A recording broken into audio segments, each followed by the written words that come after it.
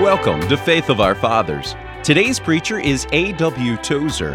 He began his lifelong pursuit of God after hearing a street preacher in Akron, Ohio at the age of 17. This self-taught theologian committed his life to the ministry of God's Word as a pastor, teacher, and writer. He is the author of the beloved classic, The Pursuit of God. A.W. Tozer's message is simply worship.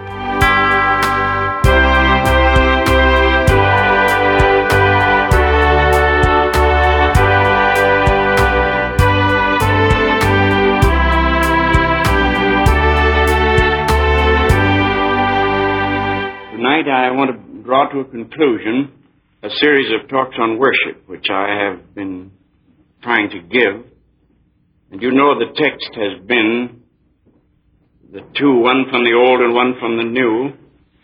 So shall the King greatly desire thy beauty, for he is thy Lord, worship thou him. Then Peter's words in the 10th chapter of Acts, he is Lord of all. Tonight, I want to read from the Song of Solomon, Solomon's Song, chapter 5, verse 8 and following. I charge you, O daughters of Jerusalem, if you find my beloved, that you tell him I am sick of love, that is, I'm lovesick. And they ask her, what is thy beloved more than another beloved, O thou fairest among women? What is thy beloved more than another beloved, that thou dost so charge us? She replies, my beloved is white and ruddy, chiefest among 10,000. His head is as the most fine gold, his locks are bushy and black as a raven. His eyes are as the eyes of doves by the rivers of waters, washed with milk and fitly set. His cheeks are as a bed of spices, as sweet flowers, his lips like lilies, dropping sweet-smelling myrrh. His hands are as gold rings set with beryl. His belly has a bright ivory overlaid with sapphire. His legs are as pillars of marble, set with sockets of fine gold. His countenance is as Lebanon, excellent as the cedars. His mouth is most sweet, yea, he is altogether lovely. This is my beloved, and this is my friend, O daughters of Jerusalem. Now the Song of Solomon, sometimes called Canticles, another word for song, is a song of love. It is the song of the shepherd and his fair young bride-to-be, and a rich and worldly rival that is seeking to draw her away from her shepherd lover. And then, after much dialogue and unutterably beautiful poetry, it is summed up in 8:7. It says, many waters cannot quench love, neither can the floods drown. If a man would give all the substance of his house for love, it would utterly be content. That is the sum of it, the strong melody of love that runs through this is heard sounding all through to the climax. Now, our Lord Jesus Christ is the shepherd. This has been believed by the church from the beginning. And the redeemed church is the fair bride. And in an hour of distress, she tells the daughters of Jerusalem, if you find my beloved, tell him that I am sick of yearning for him. And of course, they ask her the question, well, why do you come to us like this? We have boyfriends too. We know lots of fine young men. What is it about your beloved? More than any other beloved, you'd send us out over the country hunting him up to tell him the bride is sick of love. Then she answered him, my beloved is white and ruddy. I read it. And this is my beloved, and he is altogether lovely. This is my beloved, and this is my friend, O daughters of Jerusalem. To that question, what is thy beloved more than another? David also answers in the 45th Psalm. He says he's fairer than the children of men. Grace is poured forth from his lips. And he rides forth in might and glory and majesty and prosperity and meekness and righteousness. And his throne is forever and ever.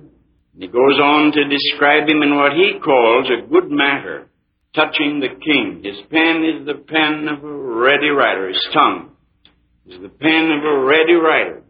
Then Peter rises higher than all of them put together, this apostle, and simply says in one great broad sweep, he is Lord of all. Now this is our beloved. This is the one that we have been born to worship. This is the one that God made us to worship. And let's talk a little bit about what he is the Lord of. I've already, of course, over the nights preceding have talked about his being Lord of life and Lord of being and so on. And now I speak of his being Lord of wisdom briefly. He is Lord of wisdom, and in him is hidden all wisdom and all knowledge. And it's hidden away. And all the deep eternal purposes are his. Because of his perfect wisdom, he is enabled to play the checkers across the board of the universe and across the board of time and eternity, making everything work out right. I don't mind saying to you, dear people, that if all I knew of Christianity was what I'm hearing these days, mostly, I don't think I'd be too interested. I don't think I'd be much interested in a Christ that was always trying to get something out of. Always something. You don't have it and he had it and you go to him and you get it. And well, now that is a part of the Bible, of course, but it's rather the lower side of it. The higher side of it is who he is and who we're called to worship. What is thy beloved? Not a word was said there about what he had for her, but just the fact that he was something. She described him in language that could be indelicate in her passionate outpouring. What is your beloved? Why, she said, he's white and ruddy, he's chiefest among 10,000. And his eyes are like the eyes of doves by the rivers of water washed with milk and fiddly set.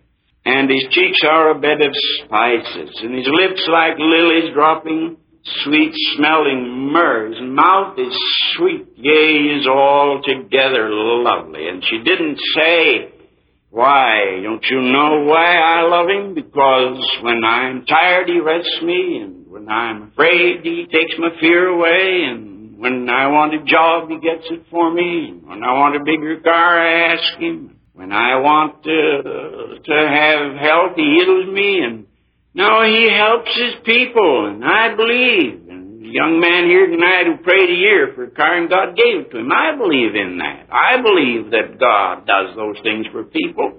First few years of my ministry, if I couldn't pray and ask God for things, I'd have starved to death, and not only that, dragged my wife down with me. So I believe in answered prayer, all right, but then that's not all, and certainly that's not even, that's the lowest section of it. He is the Lord of all wisdom, and he is the Lord of the Father of the everlasting ages. Not the everlasting Father, as it says in our King James Version, the Father of the everlasting ages. He lays out the ages as an architect lays out his blueprint. He lays out the ages as a real estate development man lays out small town and then builds, as our friend Buckles did down here. Lays it out and then builds hundreds of houses on it. And so he is not dealing with buildings and local developments. He's dealing with the ages. And he is the Lord of all wisdom, And because he's perfect in wisdom, he is able to do this.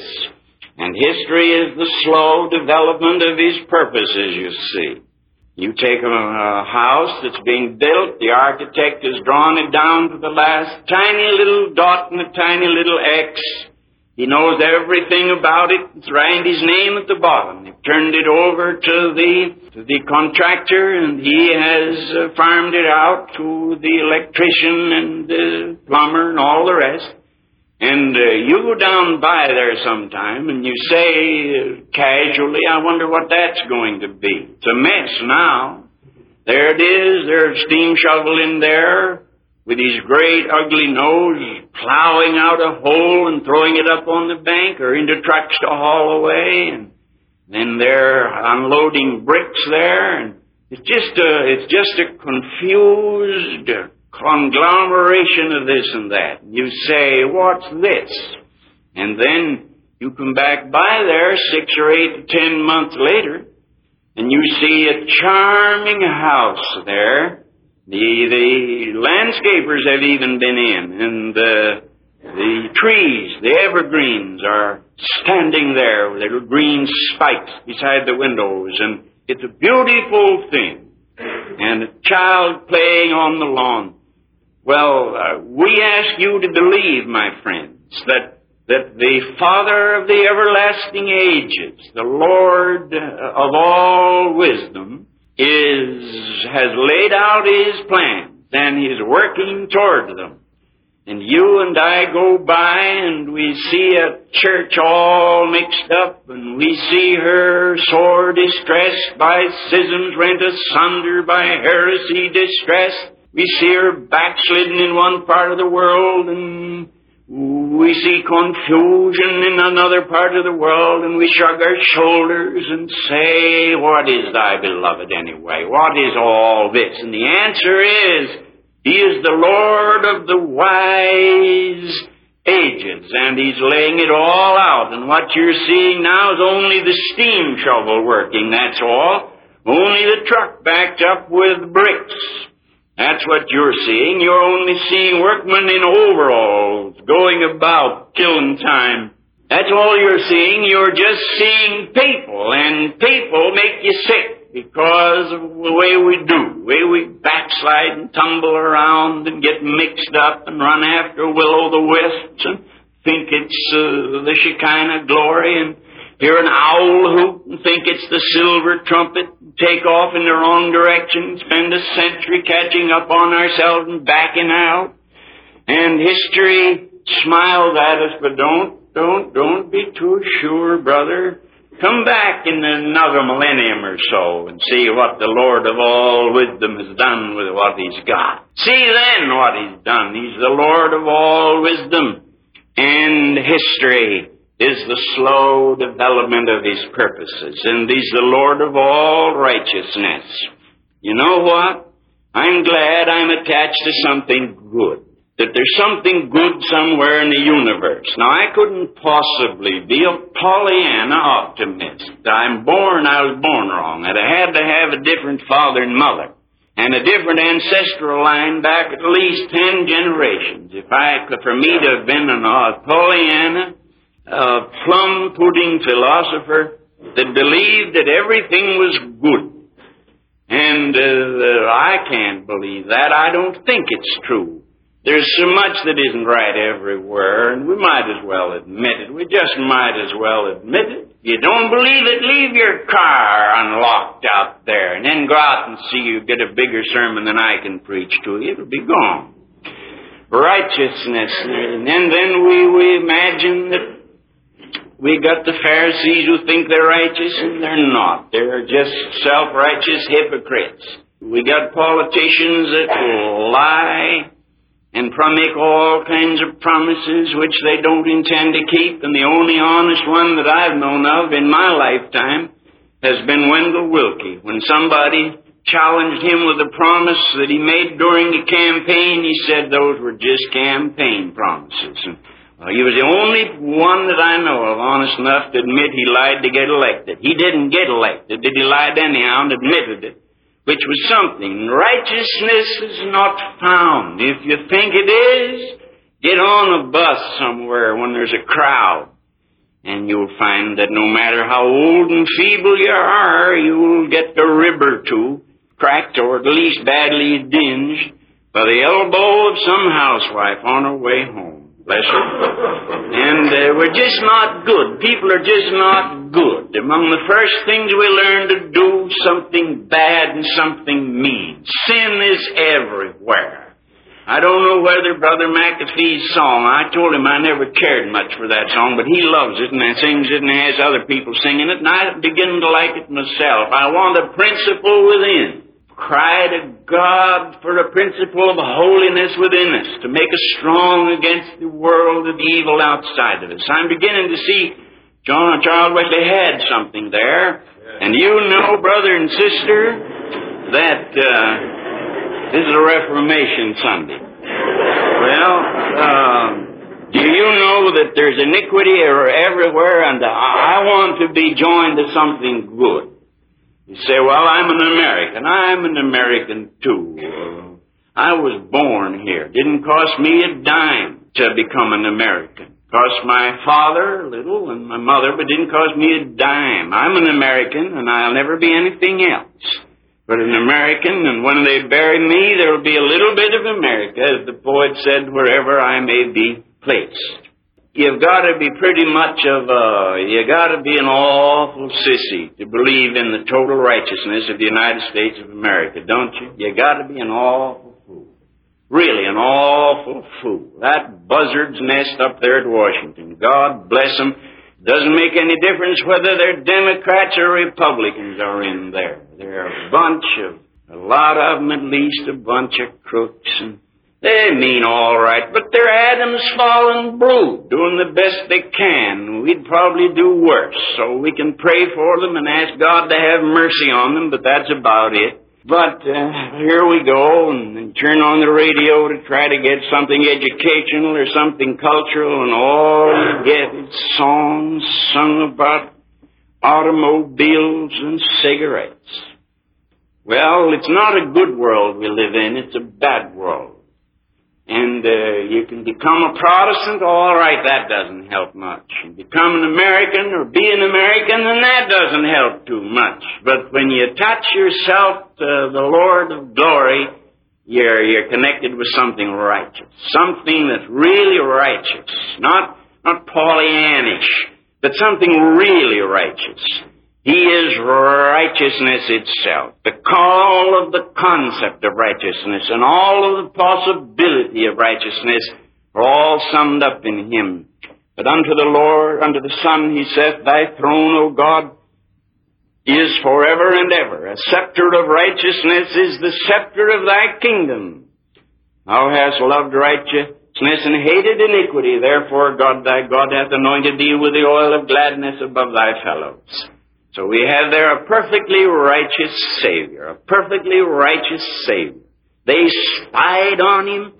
They sent the enemy to search into His life. You imagine if Jesus had made a mistake anywhere down the line?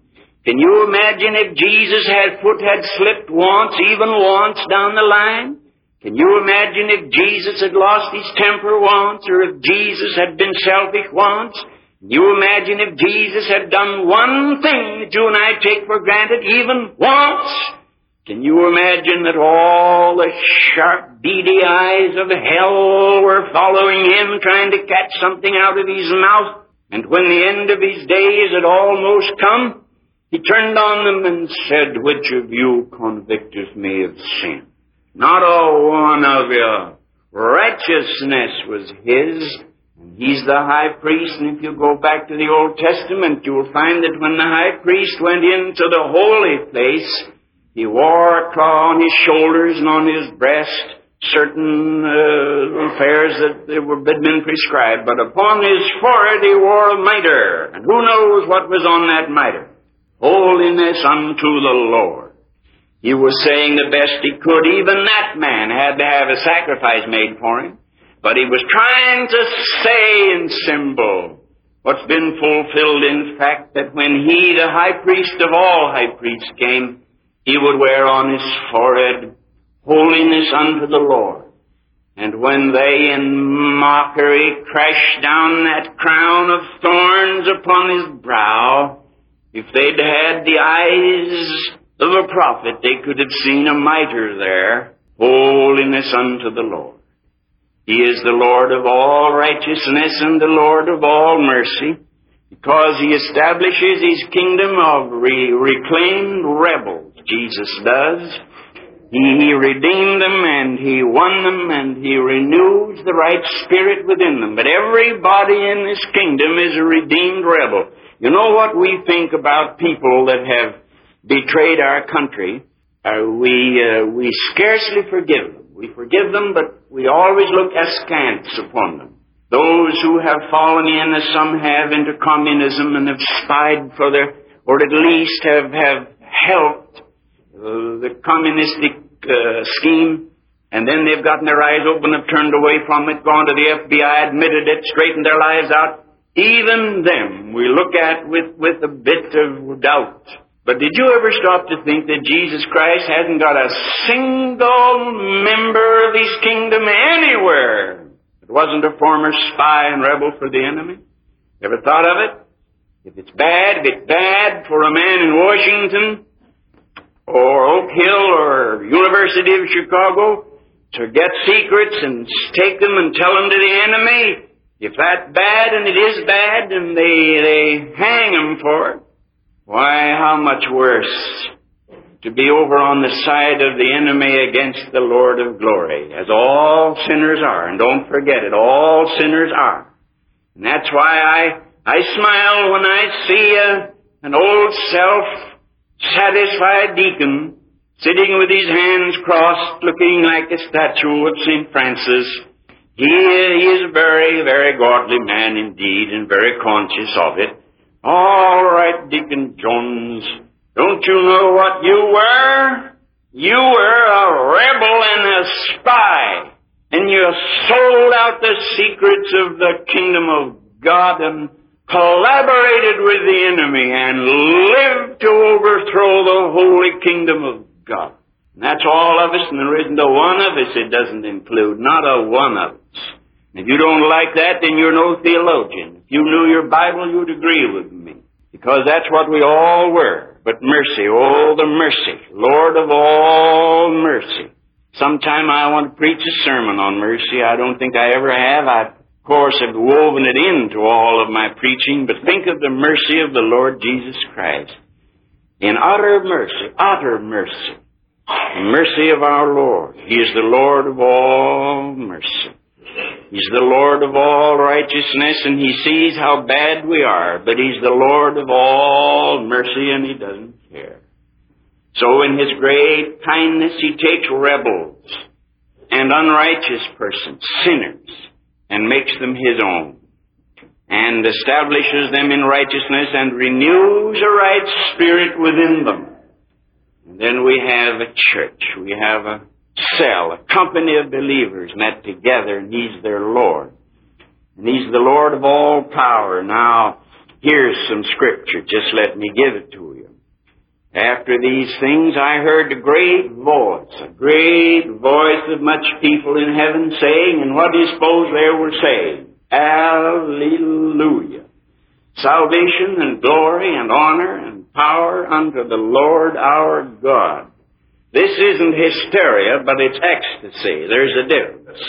Hysteria is one thing, but ecstasy is another. And this was ecstasy. They said, Hallelujah, and left the H off, and said, salvation and glory and honor and power unto the Lord our God. For true and righteous are his judgments. For he has judged the great whore which did corrupt the earth, and with her fornication, and hath avenged the blood of his servants at her hand. And again they said, Hallelujah, and her smoke rose up forever and ever. And the 24 elders and the 4 beasts fell down and worshipped God that sat on the throne, saying, Amen, Hallelujah. Here we have it again, no hysteria, but a lot of ecstasy. And a voice came out of the throne, saying, Praise our God, all ye servants, ye that fear him, both small and great. Then said John, you know, It'd be worthwhile getting put in a salt mine on the Isle of Patmos to have a vision like that, wouldn't it? Really would. It'd be better to get onto a salt mine. They say they had him in the salt mine over there in the Isle of Patmos. That fella who'd lived out on the sea catching fish and walked the sandy shores and smelled the fresh air, now he's in a mine. And it's dark in there, and suddenly the Lord lifts him into the Spirit on the Lord's day, and he hears a voice saying, Hallelujah, for the Lord God omnipotent reigneth. Let us be glad and rejoice and give honor to him, for the marriage of the Lamb is come, and his wife hath made herself ready. See, there's the Song of Solomon in the New Testament, God. To her was granted she should be arrayed in fine linen, clean and white, for the fine linen is the righteousness of saints. And he said unto me, Right, blessed are they which are called unto the marriage supper of the Lamb. Blessed are they. And he said, These are the true sayings of God. And I fell on my feet to worship him. And he said, Don't you worship me. I am thy fellow servant of thy brethren that have the testimony of Jesus. Worship God. And I saw heaven open. I'm waiting around, brethren, I'm waiting around. I saw heaven open. Moses did, and Isaiah did, and Ezekiel did, and John did, and I'm waiting around. And Paul did. I saw heaven opened, and behold a white horse, and he that sat upon him was called Faithful and True. And in righteousness he doth judge and make war, and his eyes were as a flame of fire, and on his head were many crowns, and he had a name written that no man knew but he himself. He was clothed with a vesture dipped in blood, and his name is called the Word of God. And there we have this victorious Lord Jesus Christ, the Lord of all power. He is the Lord of all power. You know, sin has scarred the world. Back in the state of Pennsylvania, they do what they call strip mining. And I was angry in my heart when I saw what they'd done to our lovely Pennsylvania hills. These greedy dogs had gone, and with their great machinery they had stripped away the foliage and gone down into the bowels of the beautiful hillsides and taken out a cheap coal, anything to get a little money. And the government says, when you take it and strip mine, you got to fill it up again, or it'll cost you $100 an acre. And they grin and say, it'll cost us more than $100 an acre to fill it up, so they pay their fine and leave it there. When I was back this last summer, they drove me up back past the old place, and I looked out where, when I was there 4 or 5 years before, it had lain there like a wounded man, lain there all gouged and ugly, where in my boyhood days it had been beautiful to see as the green trees met the blue sky above. But now it was scarred, and they paid their fine because it was cheaper than to fulfill their promise. And they left her there, that lovely hillside, all gouged and cut and bruised. And when I was back, I could have wept to see how kindly Mother Nature had gone to work. And where 4 or 5 years before it was just an ugly hole, now the sun and the rain and the wind and the waves and the beautiful rain that God sent down in sheets upon that hillside, as I've seen it fall many times, had begun to bring out the blossoms that I didn't know were there. And now nature is covering up her wounds, her scars, her ugliness. God made the world beautiful, and if you go out and make it ugly, God in 5 years will make it beautiful again. And the human race is ugly. Ugly, though made in the image of God and potentialities of beauty, ugly in its sin. I think, my brethren, that the ugliest place in the world is hell. The ugliest place in the universe is hell. And when a man says ugly is hell, he's using a proper and valid comparison. For there's nothing as ugly as hell, but surely hell is the ugliest place in the universe. It is that against which all other ugliness can be compared. And surely heaven is the most beautiful place, the place of supreme beauty. its power that knows no limit and wisdom free from bound, the beatific vision shall glad the saints around. And the peace of all the faithful and the calm of all the blessed, inviolate, unvaried, divinest, sweetest, best, it shall all be there. So if hell is the ugliest place in the universe, surely the most beautiful place will be heaven, for all harmony will be there, and all fragrance and all its charm. But between heaven, which is the epitome of all supreme beauty, and hell, which is the essence of all ugliness, there lies the poor scarred world. Poor earth lies like a pitiful dying woman clothed in rags, that once was a beauty that could have stood and been admired by the ages. Now sin has cut her down, and she's tattered and torn. And from the Nile to the Mississippi, and from California to Bangkok, and from the North Pole to the South Pole, wherever human beings go, we find moral ugliness and sin and hatred and suspicion and name-calling and all the rest. And the beautiful race that the Lord made to be His bride, now in her pathetic ugliness lies dying, clothed in rags. But Jesus Christ, the Lord of mercy, came to save her, and took upon Himself her flesh, her own flesh, and was made in the likeness of man, and for sin He gave Himself to die. And there's going to be a restoration, and that poor, bruised, dying thing, years ago, I read that great book, I suppose that it's one of the greatest book ever written of its kind, Les Miserables, the great book by Victor Hugo. In it, there was one of the most tender and pathetic passages that I think I ever read in all literature. You'd have to go to the Bible to find anything as deeply moving. Here was a young man, one of the upper class, the nobles, and here was the woman that he was in love with. You know, they weave that all in. And here in the middle was a pale-faced little urchin girl from the streets of Paris, who with her poor rags and her pale, tubercular face, she also loved the nobleman but didn't dare say so. And so he used her to carry notes. They used her to carry notes back and forth. And this great fellow never dreamed that this poor, sallow-faced girl dressed in rags had lost her heart to him in his nobility. So he went to find her and see what he could do to help her, and finds her lying on a bed of rags in a tenement house in the low section of Paris, and this time she can't get up to greet him nor carry a note to his fiancée. So he says to her, "What can I do for you?" And she said, "Well, I'm dying. I'll be gone in a moment." And he said, "What can I do? Tell me anything." And she said, "Well, would you do one thing for me before I close my eyes for the last time?" And she said, "Would you, when I'm dead, would you kiss my forehead?"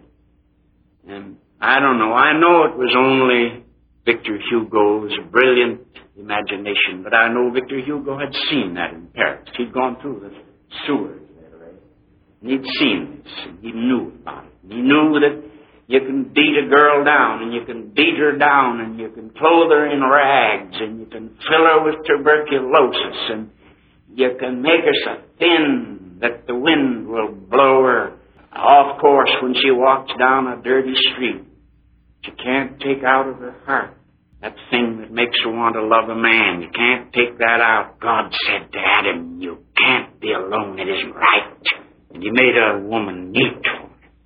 Can't take that out. And Victor Hugo knew it, and he wrote that thing in.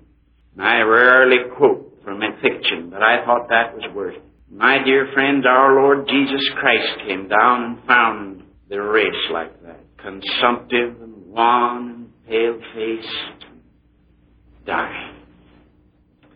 And He took on Himself all her death and and rose the third day, and took all the pathos out, and all the pity out, and now she comes walking on the arm of her, leaning on the arm of her beloved, walking into the presence of God, and he presents her, not a poor pitiful wreck whose forehead he kissed when she was dead, but his happy bright-eyed bride, meet to be a partaker of the saints in light, worthy to stand beside him and be his bride in the glory yonder. What is her authority and what is her right, and by what authority does she walk into the presence of the Father? You remember back in that chapter in the book of Genesis where Abraham calls his servant and sends his servant to get a bride for Isaac his son. He goes to the well and finds Rebekah and says to Rebekah, that makes me homesick just to pronounce the name, but it says to Rebekah, "Oh, my master's son has sent me, and I've come for you if you'll go." And she said, "What are the terms?" "Well, that you go without waiting around. Now, go with me across the desert and be a bride for my master's son." She says, "I'll go." And when she said, "I'll go," he reached into the saddlebag of the great old camel that he'd ridden out that swaying ship of the desert. And he took out jewelry and he put it around her neck and put it on her arms and fingers and ankles, and he decked her out after the time. And when she arrived, it was a long trip back there across the desert, you know. The old servant, he wasn't fooling around. He'd been sent after a bride and he'd got her, and he was on his way back. And I imagine he was slapping the side of that old bobby camel as they went across that desert. And Isaac was bothered. Father said, "What's the matter, Ike?" And he said, "Well, I don't know. I guess I just didn't get enough sleep last night." His father winked at his mother and said, "He got it all right. He has it." And he went out, it says, in a kind of a nice, biblical, dignified way, half humorous, you know. It says he was out walking in the twilight at the cool of the day. What was he out there for? He knew that he'd hear in the distance the tinkling of camel bells. And he knew when he heard the tinkling of the camel bells that there'd be a bride, and a worthy one. She had to be worthy. And he knew something else. How was he going to know her? He was going to know her by the jewelry she had on. He'd sent it, and when she came back with it, he said, "This is her." She would have been English, but her is what he probably said. "This is her, all right." And he knew his bride by the jewelry she wore. And I don't know, my friends, I don't want to go get too emotional, but I just think that maybe the Lord of glory who sent the Holy Ghost at Pentecost to get a bride, I don't know but what sometimes he may get up from the throne and take a walk and say, "I'm listening for the sound of the camel bells. For the bride is getting ready, and he'll know her." And how will he know her? We sing, "We'll know him by the prints of the nails." How will he know us? By the jewelry we wear. His, that he sent down. And what is it? The fruits of the Spirit. It's love and joy and peace and temperance and kindness and all that. He'll know her, we'll know him, and he'll know us. And so it says in brusque simplicity, and Isaac took Rebekah, and she became his bride. None of this big show stuff, organ blowing, you know, and people walking lockstep down the aisle. He just walked over and said, "Honey, I know you about what you got on. Come on." And she went to be with him and became his bride. Our Lord Jesus Christ, he'll know who they are. Don't you worry. You say, "Nobody knows me. I'm a Christian, all right, but I've never been heard of out of my block. If you go beyond my block, I'm a stranger." Don't worry about that. He knows you. He knows who you are, and he knows you by the jewelry. He is thy Lord, and he shall greatly desire thy beauty. Worship thou him. O God our Father, we thank thee, we thank thee, we thank thee for Jesus Christ thy Son. We haven't done anything that we can think of but what we're ashamed of. We haven't done anything but what we ought to be ashamed of. We haven't got anything, our brains, our minds, our bodies, our souls, our spirits. We haven't got anything ourselves except what Thou hast given us. What Thou hast given us, we're not ashamed of. We're glad for and we're deeply grateful for. And we will go and appear and be there, dressed in Thy righteousness alone, faultless to stand before the throne. Thou wilt know us and claim us and not be ashamed of us, because we were redeemed in Thy mercy. Poor, scarred, bruised, pathetic, pale-faced, dying, Thou didst find us, save us, and lift us, and renew us, and give us life. We're Thine. Thou bless this congregation, and we pray for any who may not be saved. They must see what they're missing and turn quick to Jesus Christ. Say, Lord, I'm sorry for my past. From here on, I'm Thine.